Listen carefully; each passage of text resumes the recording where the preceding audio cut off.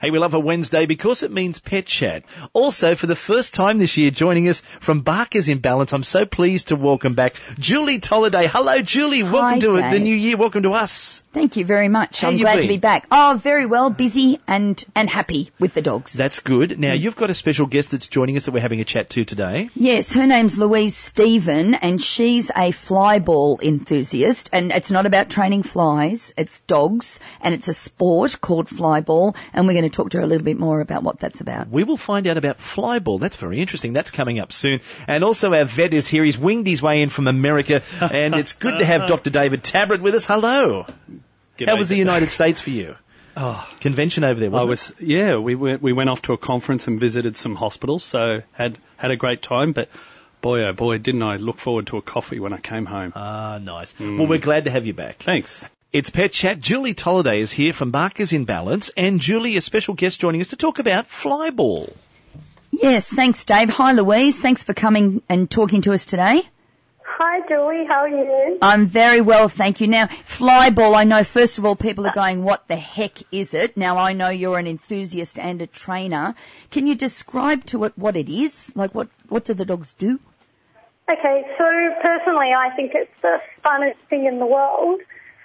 So fly ball consists of a relay race between two teams of 4 dogs. So basically, each dog must jump over 4 hurdles, retrieve a ball by triggering a fly ball box, and then they return over the hurdles to the start-finish line. Okay. So we use lights that are similar to the lights used in car drag racing. Oh, yes, of course, you were talking about, yeah. So tell us how that works. So the dogs have to go according to the lights, the signal from the lights? Yeah, so like in car drag racing, you sort of rev your engines as such, so you rev your dog up. Right. And when the lights, they actually make a noise.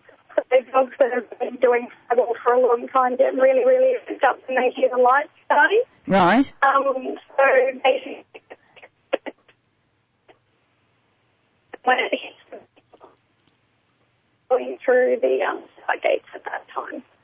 Right, so it is a very exciting thing to watch and to participate in. So there's lanes of dogs running. So there must be some skills that the dogs have to be able to run in lanes alongside other dogs running in different directions. Oh, yeah, just a few skills, I think they do. So can you tell us some of the skills? We're having such trouble with that phone, we might have to leave it there and try and track back to Lucy and Louise and get her on a normal line. We'll try and do that in a matter of moments here at 2NURFM. Our vet, Dr. David Tabrett, is with us and talking about snakebite today. Dave, we're experiencing, of course, the late effects of summer, and we're still seeing dogs coming in with snakebite, and so we often cover this subject for people, but it's certainly a timely reminder that these summer hazards are still out there.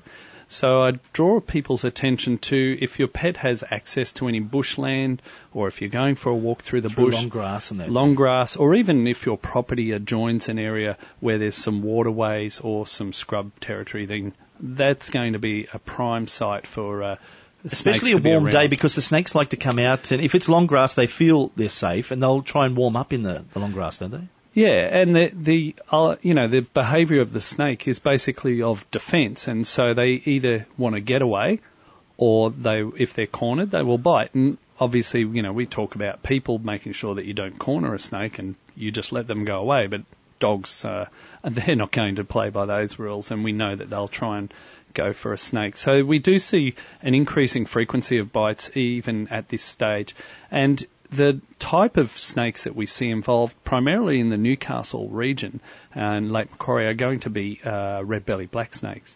Now, if you go further up the valley away from the coast a little bit, we're going to see the eastern browns, although I must let you know and let the listeners know that we have had eastern brown snake bites for dogs in the Newcastle area. So it's not a hard and fast rule. So what's your quick response? You're out for a walk with the dog and bang, it's been bitten. Okay. And you see a snake slither off. First of all, make sure that you're safe. Yeah. And if you can, restrain your dog. Do not try and kill the snake. All right? We have blood tests and urine tests that can tell us what the type of snake is. Now, if the snake is killed, then sure, it might be, you can bring it in for identification. But, if you look at the snake and you go, oh, it was a brown snake, a snake coloured brown, doesn't mean it is an eastern brown snake. So identification of snakes generally is fairly poor just by visualisation. But I would caution people, don't try and chase a snake thinking that you need to get it to help the treatment. What you need to do is then keep your dog calm and transport it to the nearest veterinary facility as soon as possible. Okay. And in those cases, we always say, even if your dog appears normal, we're still going to be concerned because in some cases they may have had an envenomation. The signs of snakebite can occur, within minutes to up to hours later. So don't assume that just because your pet looks quiet and calm that they haven't been bitten or they haven't even received an envenomation. We certainly do see pets that have been bitten. We've found bite marks, but they're not showing clinical signs. And we think in those cases it may be that the snake hasn't delivered a dose, so the so-called dry bite, and that does occur. However, in many cases, the pet will start to show signs pretty quickly. And the signs that we see are things like tremoring, vomiting, collapse. In some cases, this progresses to when there's neuromuscular weakness like breathing difficulties or they're unable to walk. And when we look further, we find things like tissue damage, red blood cell damage and clotting problems. And that's really the thing about snake bites in differentiating them from things, say, tick poisoning and botulism or pufferfish toxicity. All of those things can cause paralysis, but a snake bite will also see the paralysis plus blood damage or clotting problems or tissue damage. So it's those combination of signs that alert us that that's what we're going on. And as I said, we have some blood tests that can tell us what the most likely snake bite is. There's a bit of controversy actually around the use of antivenom and in people but also in animals, and we're very lucky in Australia that we have some fantastic companies that have put in the work and the research, and they give us very, very potent antivenoms. In our experience, we do need to use antivenom as a treatment for our pets, and I must admit our success rate is reasonably good when we can commit to the time and obviously the expense associated with the treatment. Some of these pets are going to be in hospital from, anywhere from, say, 2 days to a week or so, depending on how badly affected they are by the venom of the bite. It's Pet Chat, 49216216 if you'd like to talk to our vet, Dr. David Tabrett, just like Helen's doing now from Wallsend. Good afternoon, Helen. Good afternoon. Look, I have a female Tenterfield Terrier. She's almost 6. Mm-hmm. I think she suffers from separation anxiety. She gets very anxious. And she's a house dog, so she's with me all the time virtually. But she's not scared of storms at all. I mean, she doesn't like lawnmowers, they frighten her, but storms she can handle. That's not a problem. But I notice if she hears a sudden noise or something, she's virtually following me from room to room, and she's almost under my feet all the time. Not all the time, but most of the time. And I'm just wondering if there's something that I can do to sort of help her with that, or... Sure. Now, is she, apart from following you around, Helen, is she displaying any other behaviour like chewing on things or harming herself in any way? Not so much. She used to, but she's not so much now. But sometimes, as I said, it's only me and her, and sometimes if we're sitting there watching TV overnight and she'll hear something and she'll sit up and she's looking around like she's anxious and that type of thing. Absolutely loves people. People come here and she absolutely loves them, and she's a really people dog. But yeah, it's just that she's under your feet all the time sometimes, and you're following from room to room. And I've just come in from a few hours being out, and she's okay, but she's right near my feet now. And yeah. So I just wonder if there's anything that I can do to settle it down, or. I think that there's a number of things, and first of all, as you said, there's just the two of you, so obviously she's going to be, first of all, alert to things in the environment, and that's what you're seeing with that response. I guess the following around thing, obviously, it's quite flattering, but at the same time, you're sensing that she's not comfortable just to be on her own in a room. And so it is something, the reason I asked about the injury to herself is I have seen dogs that have actually taken that to the next step and really caused a lot of problem. And that's when we have to step in and say, okay, the first thing we need to do is stop that destructive behaviour, and that may involve medication. But ultimately, the basis for our treatment for this problem is going to be some behaviour modification. Now, we've got Julie Tolliday here, and this subject, Julie, this is right up your alley. What do you think would be some good advice for Helen? Well, the way I describe it to people is that your dog needs to know that there are 3 states of being, not 2 with you. So I say it's like black and white at the moment. The dog's with you, she's happy, she follows you around, and everything's white. When you go, when you're not inside, when you leave to go out and do the shopping or whatever, it's black. There's no grey. Now, what does grey look like? Grey looks like the dog is in her own area, but you're in another area. So we do things, you can do things like give her a little time outside while you're inside, but sometimes they don't cope with that. Sometimes they need something to go with that, like a food toy or a Kong that's been stuffed with something really nice. A Kong is one of those rubber toys that looks like a Winnie the Pooh beehive. A little exercise I do inside with people, and I say it's quite easy to do, is while you're watching television, just tether her. That just means to tie her to the leg of, say, a coffee table, give her bed to settle in, and you have a few treats with you. And your first step is to just, you watch telly, and when the dog starts to settle, you can give her a treat for being calm and lying down and being quiet.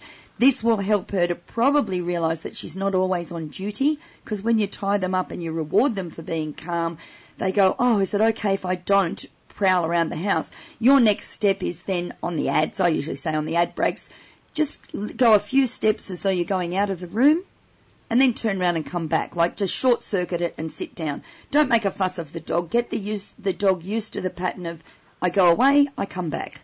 I go away, I come back. If the dog doesn't handle the go away very well, when you get up to leave the room, drop a Kong with a little bit of cheese or something in it when you leave the room, and when you come back, take the Kong away. So the dog says, every time she goes, I get a Kong with a bit of cheese spread.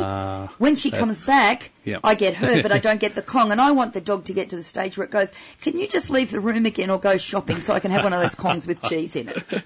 I like that idea. I think that's some great advice. So good luck with that, Helen, and I'm sure a few of those activities, your little one will probably be wishing you to go away. We've got another call now from Muswellbrook. Luke joins us. G'day, Luke. Yeah, hello, how are you? Good, mate. What can we do for you? I've got 2 Staffordshire pups about 13 to 14 months old. Mm-hmm. And they're chewing their bed. Can you turn your radio down, Luke? All right. Thanks, mate.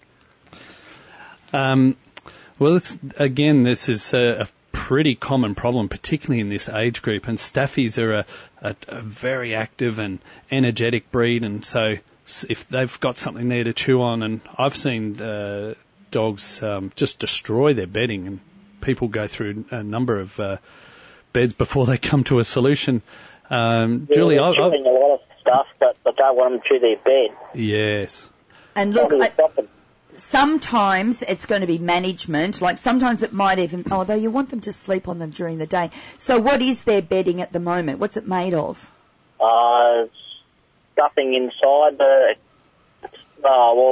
material stuff. The stuffing inside? Yeah, I'd take away the fluffy stuff. Just, they're Staffies, they'll be all right. I reckon, where you say, just use a Hessian bag. I know it seems awful, but just give them a Hessian bag at the moment.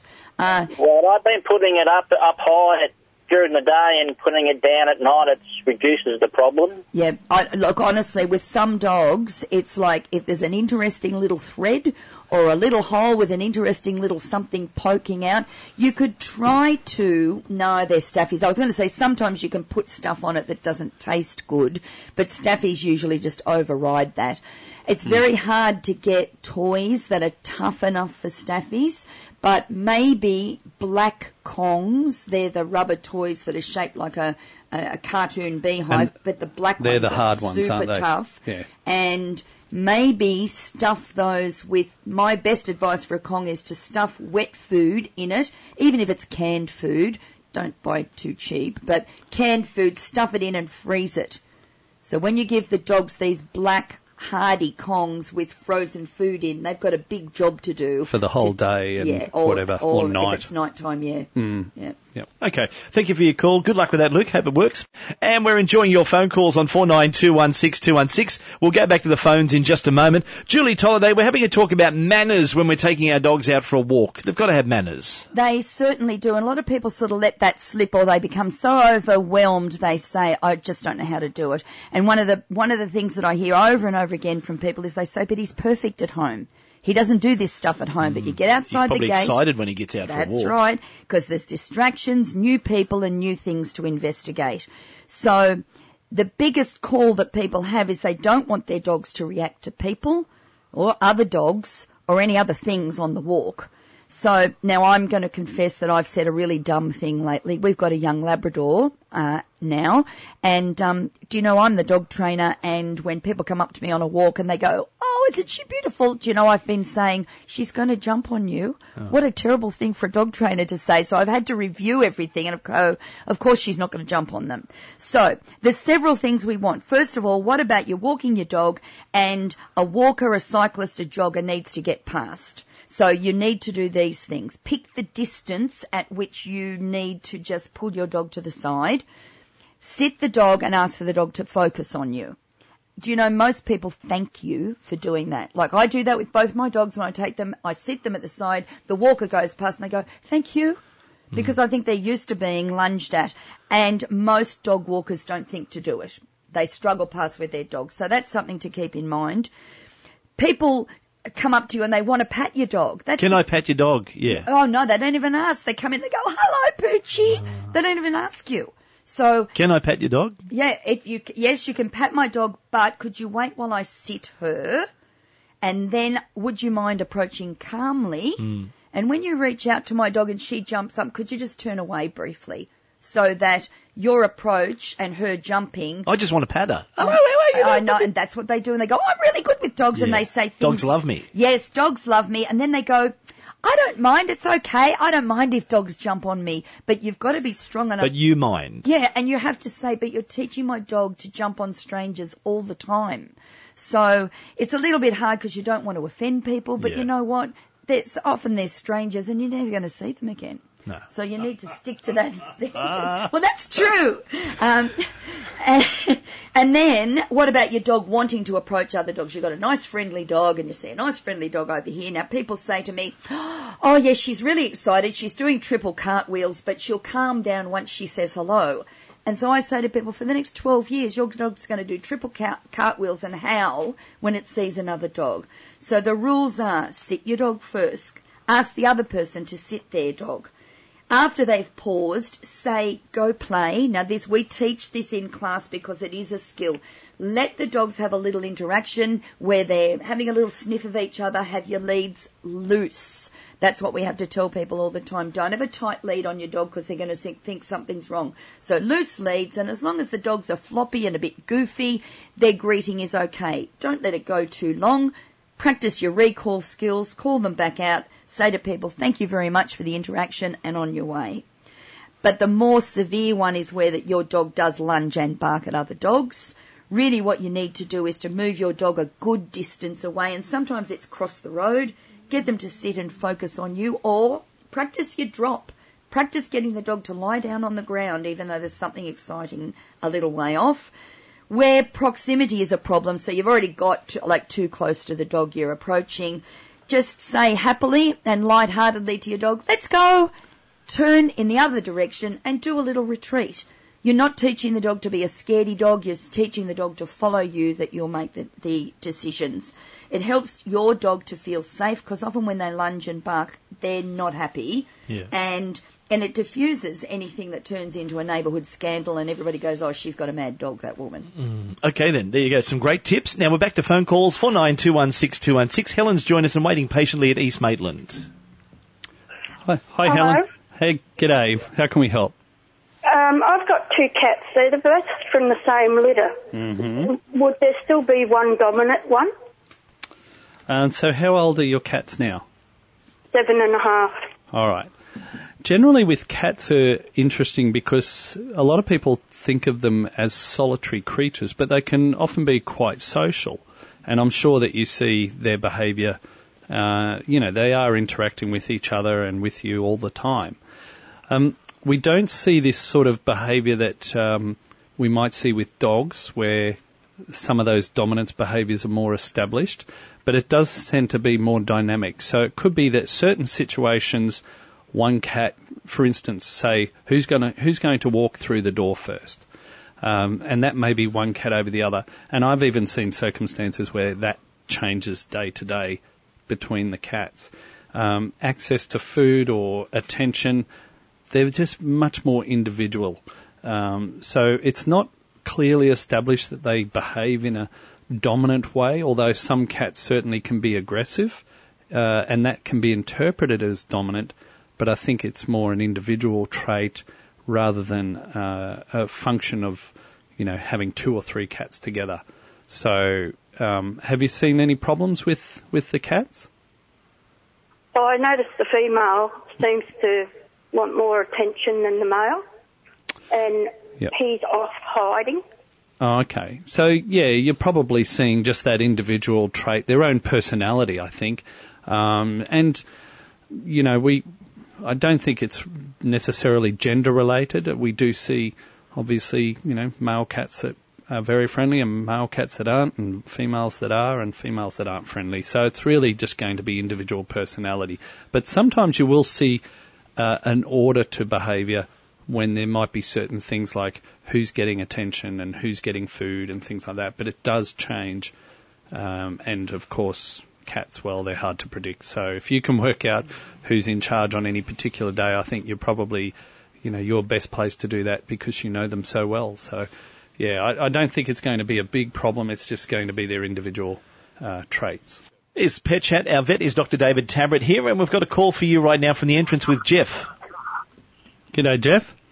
Yes, how you going? Good. Now, you've got problems with some fleas, I believe. Fleas in the yard. It's very sandy soil. Haven't had them for a long time, and they're back and getting on the dog. All right. Now, how many dogs? Spray? How many dogs do you have? Spray? Only one. Just one. Okay. And any cats? No. Okay. Well, that's good because it does make it a little bit easier. Now, look, the short answer is that we're actually at the wrong end of the season to make a huge impact because really what we're dealing with now is you're seeing the end result of eggs hatching into pupa, hatching into larvae, into pupa, into adults. And so when you see the adults, we're really at the tail end of that. And of course, because fleas are going to kick off around about that August, September as the weather starts to warm up, by the time we get to February, they're in full swing. So it's often feels like you're trying to hold back the tide when you're dealing with this sort of problem at this end of the season. Having said that, though, there are a few things that you can do. If you've only got one animal, the reason I said that that's actually a bit easier is because the flea life cycle has to go through the pet. So they have to feed off your dog to continue to reproduce, which means that if we have an effective product on your pet, basically you're going to capture the flea life cycle at that point, and so they'll gradually die off. The problem is that you've got this backyard that's full of flea eggs and flea pupa, and they're just continually hatching. So some people have used sprays and so on in the yard, and you can do that, but look, to be honest, the pupa are extremely hardy, very resistant, and it may reduce the numbers a little bit, but again, it's really just trying to hold back the tide. I think if you're using a very effective flea insecticide or adulticide combined with a insect growth inhibitor, and there's a number of these on the market nowadays, particularly some of them are basically once a month tablet or a once a month spot on, and on your pet, that's going to give you good flea control over the month. But the problem is they're just going to keep coming out of the soil where the eggs were laid last year, and so they're just going to keep hatching, and you're going to be seeing them. But at least be assured that because you're using a really effective flea control, that you're actually going to be killing off the numbers. And I think you're going to see the benefit of that next season. So doing the work now means you'll have a much better result come September, October. We've got a problem on the roads we just need to tell you about. It's a concern with the traffic lights. They're flashing yellow. There's a problem with the traffic lights. That's at Wallsend, Newcastle Road at Douglas Street. Police are directing traffic. Exercise caution. Could be some slight delays there at the moment. That's a problem with the traffic lights. Flashing yellow at Wallsend on Newcastle Road at Douglas Street. So could be some delays there. If you're in the backup of traffic there, that's what the problem is. The police could be directing traffic there too. Before we go too much further, we've got our pet of the week. Julie, and you've got details about wonderful Clyde. Yes, a very, very cute little kitten here, 10 weeks old, and it's a soft, it says he's got a soft tabby coat, and that he's a really fantastic kitten. He's great with other cats, good with cat-friendly dogs, and is fine with kids. I think he ticks all the boxes, actually. It says he's a true champion. It doesn't say what he's champion at. He's spirit. He's a champion spirit. Excellent. Okay. He's super affectionate and just wants to be with his family. And they are recommending that he be suited to a household with another cat and also a house in which someone's home a lot because he really likes being with his two-legged friends. He comes desexed, microchipped, vaccinated, and has had flea and worm treatments.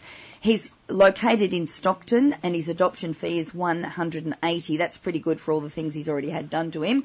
And it says here, for further information, phone Anita 0400 107 603, and I'm fairly sure if they ring the station they can get the details, or go to the website. Have a look at the website. You can see a picture of him. He's a cute looking cat too. He's there.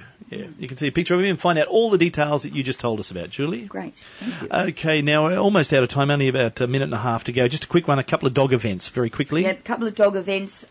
This Saturday at Maitland, there's the Hunter River and Association Limited. It's a full show with all classes of dogs, from toys, terriers, working dogs and so on. That's at the Maitland Showground this Saturday, February the 21st. And at Cessnock, on the 27th of February, there's a similar show that's got toys, terriers, working dogs, gun dogs, non-sporting dogs. In Sydney, and I know for some people it's a little bit far away, but I'm going to be going to this, there's a super sniffer workshop learning how to train dogs to detect medical emergencies in people, particularly diabetes. I would say it would be seizures as well. And that's at the Farmer Dave Dog Centre. You can go to farmerdave.com.au to find out more about that. Well done. That's almost it, you guys. Thank you for today, Julie. Great to have you back for 2015. We'll look forward to your company in a few weeks' time. Thanks, Dave. Yes, I'll be back. And welcome back to the country, Dr. David Tabrett. Thanks, Dave. Back in a few weeks' time also. Yep. It's our Pet Chat. We love to do it on a Wednesday, and we thank you for your input too, giving us your phone calls. You make it what it is.